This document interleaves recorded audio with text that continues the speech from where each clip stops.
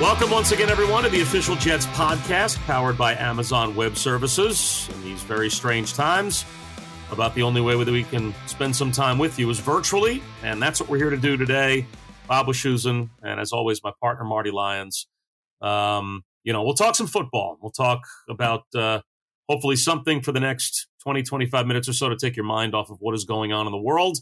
And boy, do we want sports to return. Boy, do we want football to return. And Marty Lyons, you and I know are at the top of the list of wanting to get life back to normal and at some point in the not-too-distant future see Jet fans again in person. How you doing? I'm doing well, Bobby. I hope that we get back to football. I hope we get back to some sort of normal world. And, we still want to give a shout-out to all those frontliners working to protect us, the doctors, the nurses, the volunteers, and also a special,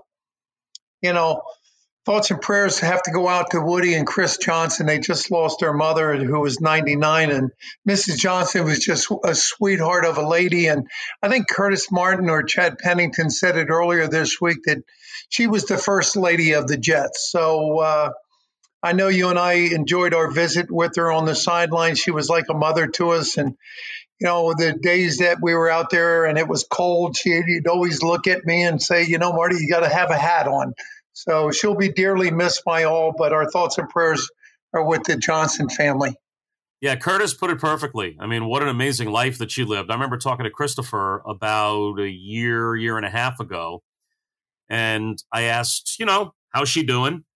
And he said, well, she fell. And I said, well, how did she fall? And he said, well, she was like trying to get a dish off of like the top shelf of the kitchen cabinet. And I said, isn't she like 90-something years old? And he was like, yeah, but that was her. No, I don't want you to go get that dish for me. I'll get it. I'm good. So you're right. She lived an amazing life, but really had the spunk inside of her, like that spirit inside of her that allowed her to live as long as she did. And you're right. She was a true mom, I think, to many more than just her blood relatives in the Jet organization. Yeah, she really was. And to live a life to 99, if somebody slid a piece of paper in front of me right now and said, hey, you know what, you can live a normal, healthy life and be around your family till you're 99. You know what? I'm signing that piece of paper right now, Bob. You're exactly right. So, yeah, all of our good thoughts and prayers to all of the friends and, of course, the family of Woody and Christopher Johnson, because that was sad news. That's a loss for the whole organization. There's no question. But the Jets, obviously, Marty, in the draft gained in a big way, literally and physically. We were, I think, talking heading up towards the draft the last time we did one of these podcasts kind of during free agency, that Joe Douglas made a very clear statement when he first got the job that he's an old offensive lineman and he was going to go out there and he was going to address the Jet offensive line. And boy, has he ever addressed the Jet offensive line. What were your thoughts when you found out that on draft night that Mekhi Becton was going to be a Jet? Well, you know what? When you look at him, Bob, at 6'7", 365 pounds, and he ran a 5'1" 40 at the combine. He's a big man, and he's got the body, he's got the athletic tools. What worries me now is that with the coronavirus, a lot of these players aren't allowed to come into the facility that the Jets have. So what are they doing on their own? How are they preparing? Are they in the playbook? Or are they going to be ready to build that chemistry? Because you and I both know you can plug in the greatest athletes up front in that front five of the offensive line. But if they don't build the chemistry and they don't build the trust, come game time, it's going to show. So I think it's very important for the players to take on the accountability this year to say, hey, the day that I walk into camp is the day I'm ready to put on the pads. Yeah, it's funny, covering football all these years, there's one constant, college, pro, when you see a team, you hang out at the facility, you might see a linebacker and a safety walking down the hallway together. You might see a wide receiver and a quarterback, or you might see a defensive back and a tight end. The guys that you always seem to see together are the offensive linemen. They really do just operate as a unit. And I guess my question would be, if you were the offensive line coach, how would you coach an offensive line virtually? Like, what can those guys do to, when they come into camp on day one, have some synchronicity? Because they really do all need to move at exactly the same time with a rhythm and feed off of each other. And, it's a totally different job description because of how they all have to operate as one than probably any other position in football. Well, I think it starts with the center, and Montgomery has to be ready to make the calls to the offensive line. If I was coaching them right now, Bob, I would put up all the different fronts that they may see throughout the year and call a play and say, okay, who are you responsible to block? Who's gonna do what? And go from there. Make sure that number one is that they know their assignments. And number two, how they're going to coordinate back and forth and communicate back and forth with the guy next to them. I think that's the only thing that you can do is trying to, communicate, get them to know the playbook. It's hard to know somebody if you haven't played with them. The personality of all the players are going to definitely be different. There's going to be some with stronger personalities that, are going to be the leaders, the alpha males of the offensive line. There's some that are not going to be vocal. What they have to do is find their role and realize that they have to have an expertise at their role and go out there and execute it. Yeah. Back to Becton for a second. Who's the biggest dude physically that you ever had to go up against as a defensive lineman? Like, I can't. I tell you who he reminds me of, and I hope he did. Yeah, you know what, Bob? Who he reminds me of? He reminds me of Jonathan Ogden for the Baltimore Ravens. That was one big human being. I never played against him, but I watched him play for so many years, and he had the mobility to get outside to block that. If you had a speed rusher, he could open up those hips and get out there. I think one of the biggest guys that I played against, maybe like an Art Shell for the Oakland Raiders. But back then, we didn't have many 300-pounders that we were playing against. Right. Maybe 290, 300 pounds at the most. This guy's 365 pounds. That's a big man. Yeah, I remember the Jimmy Johnson Cowboys in the early 90s, I want to say, was the first time in the NFL that all 5 starters on an offensive line were over 300 pounds, right? Like now it's just accepted that you're going to be at least 320, 325 pounds and an athlete to be able to play in the NFL. This guy's 40 pounds bigger than that. And also seems very athletic. When I first came in the league, Bob, I was undersized. I started at 248 pounds. And then my top weight was when I moved inside the defensive tackle, I played at no heavier than 270, really 268. Wow. And, now if you're 268, you're an outside linebacker or an inside linebacker. That doesn't fly anymore. We'd have to figure out if you could go cover somebody now in order to play in the NFL. You know what? I might have been able to cover back 40 years ago, but it's hard for me to cover anything except a plate of food when I have to get up and get something to drink. Yeah, well, you cover that well. We've all seen it. Wischusen and Marty Lyons here on the official Jets podcast powered by Amazon Web Services. And it is funny to think about it now. If you count Alex Lewis as a new player, now granted the Jets brought him in last season, but he was a Joe Douglas new acquisition. The 5 guys that will start in front of Sam Darnold this year are 5 completely different guys than started in front of him on opening day last year. So the chemistry that's going to have to develop with that group and also with the quarterback, they're going to have to spend some time with the quarterback and the running backs. They need to learn Le'Veon Bell. They need to learn Frank Gore. They need to learn LaMichael Pirine, the rookie. And that is a couple of very different running styles. If you think about how Frank Gore wants to run the football compared to how Le'Veon Bell wants to run the football, the Jets, at least in terms of offensive line, combination with a third-year quarterback, combination with those running backs, they need time on the practice field to be ready to start this season. I don't think there's any question. Oh, I agree with you, Bob, but there's 31 other teams in the NFL that are probably saying the same thing.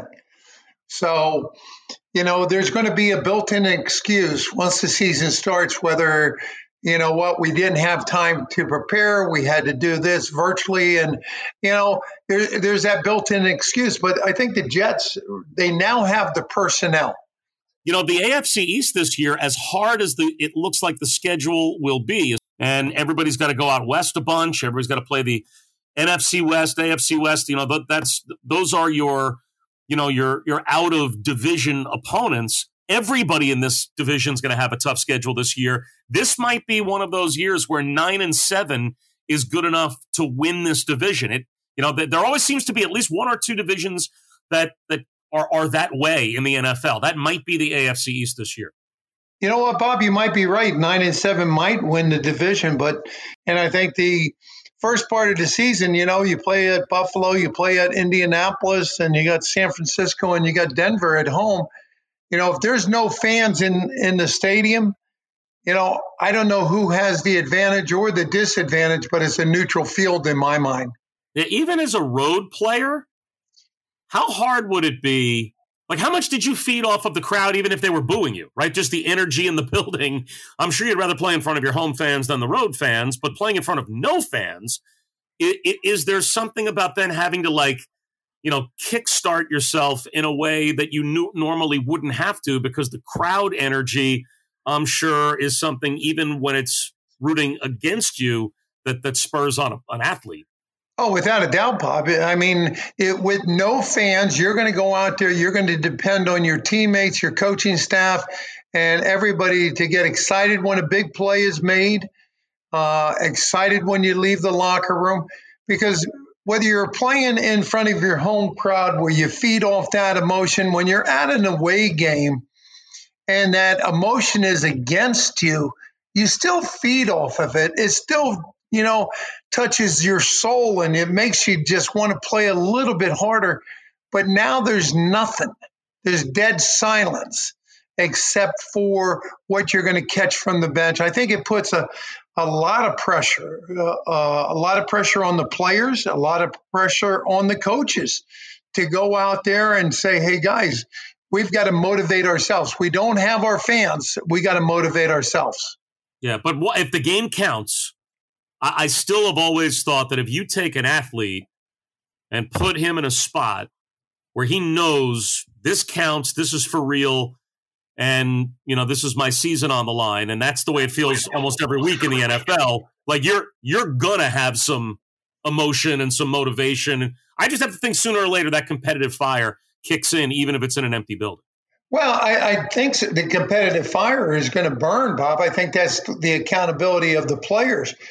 But you don't have anything. Let's say you start the fire and the fire starts to go down. How do you get the fire to flame back up? Normally it's the crowd. Normally it's somebody on the bench. Now, it's a whole different animal that, these games are going to count, but you have to motivate yourself in a different way. You're not going into, think about it. We're going to go into Buffalo. You don't even have to worry about people throwing bottles at the buses. There's nobody getting slammed on the table. It's really quiet when you go through the parking lot. That'll be a great sight up there in Buffalo.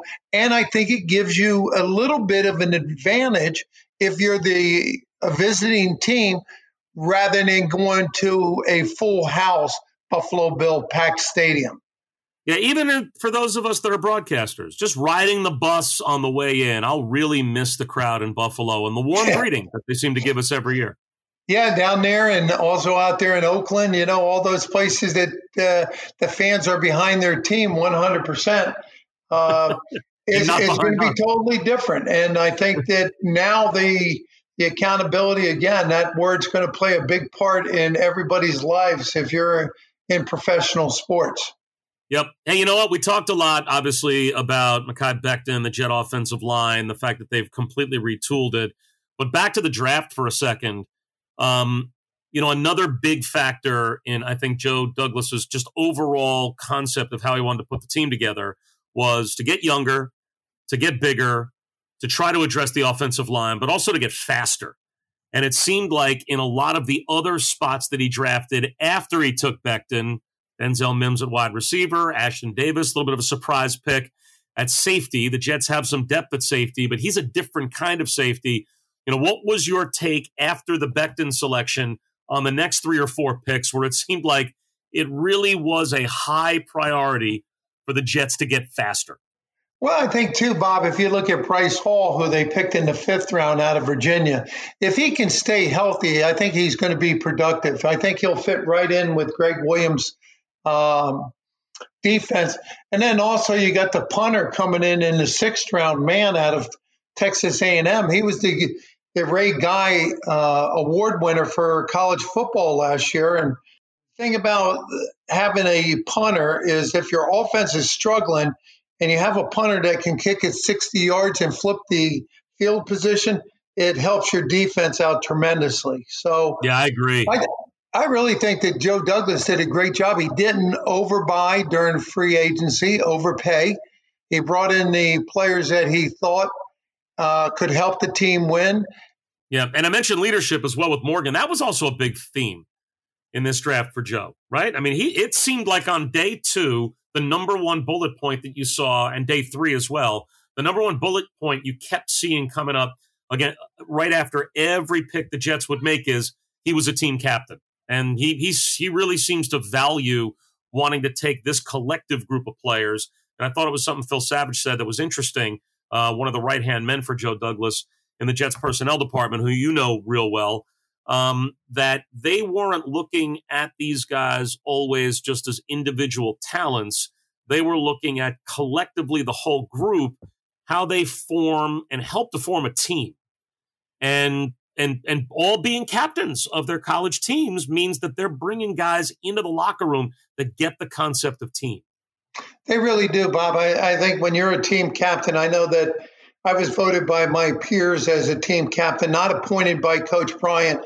And it meant so much that you had other guys in the locker room that were looking for you to have the leadership that they needed to go on and play. And that when you got up to speak in front of the group, whether you're now a rookie, you're a 2nd or 3rd year player, that the players are going to respect you. But the bottom line is they're going to respect you if you can go out and perform. You have to perform. Otherwise, that leadership quality really doesn't have any meaning. You get back to Jamal Adams. He can back up everything that he's doing out there on the field and more.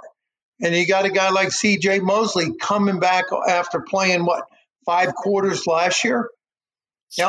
These guys have all got to come in and stay healthy and go out there and perform at a high level for the Jets to be successful. It's probably one of the only actual team sports. Basketball is a team sport, but baseball, they call it a team sport, but to me, there's more individual performances in baseball than any other sports. You put a guy up the bat, he hits the ball, he runs first, second, or it's a home run. Sam Darnold drops back to pass. You better have the pass protection. You better have the receiver running the right route. He better catch the ball. Everything has to click in the game of football.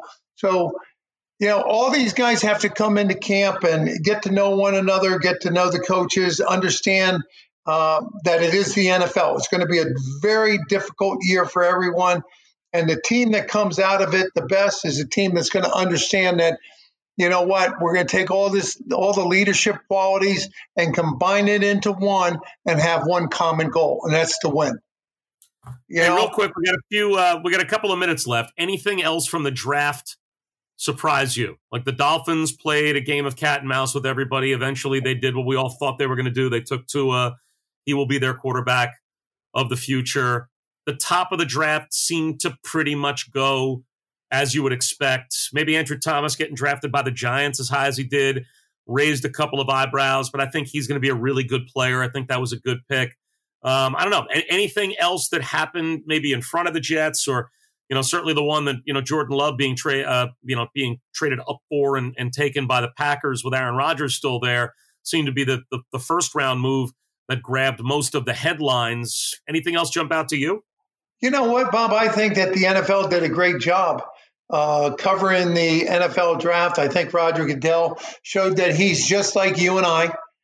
The first night he was in a sport coat. The second night he was in a sweater. The third night he was just, slumped down in the chair, reading everything. He had his jelly beans there. And I thought they did a great job of bringing the draft, making it a little bit more personal, bringing it into everybody's living room the way that they did it. So, the players that were drafted, it's a new opportunity for them.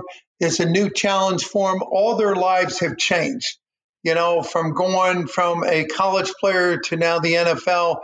And now they got to realize that to stay in the NFL, it's a job. You have to perform. There's no 4-year scholarships anymore. You have to go out and you have to perform and you have to be consistent. And what the young guys are going to realize is that the NFL is a long season. It's not, your 12 or 13 games in college. It's every week. And you're not going to be playing against guys that are in their 5th year. You're going to be playing against guys that are in their 10th, 11th, 12th year, that they know all the games. They know how to prepare. And as a rookie, you have to go in there. A guy like Quinnen Williams, he's got to come back. He's got 1 year underneath his belt. He should have learned a lot as a number 1 pick out of Alabama last year. Got beat up a little bit with injuries. I don't think if you asked him if he had the season that he really wanted to have, I think he ended it with 2.5 or 3 sacks. I know he's better than that, but he's got to come back with a different attitude and realize, hey, my sophomore year in the NFL, I know what it's about. Well, hopefully we'll all be able to come back sooner rather than later, partner. This is always fun. And, again, hopefully the Jets will let us do this again sometime soon. You got it, Bobby. You stay well. Tell Julie we're proud of her and stay safe. I will do that. That's Marty Lyons. I'm Bob Wischusen. Jet fans, stay healthy and stay safe. And thanks for joining us on the official Jets podcast powered by Amazon Web Services.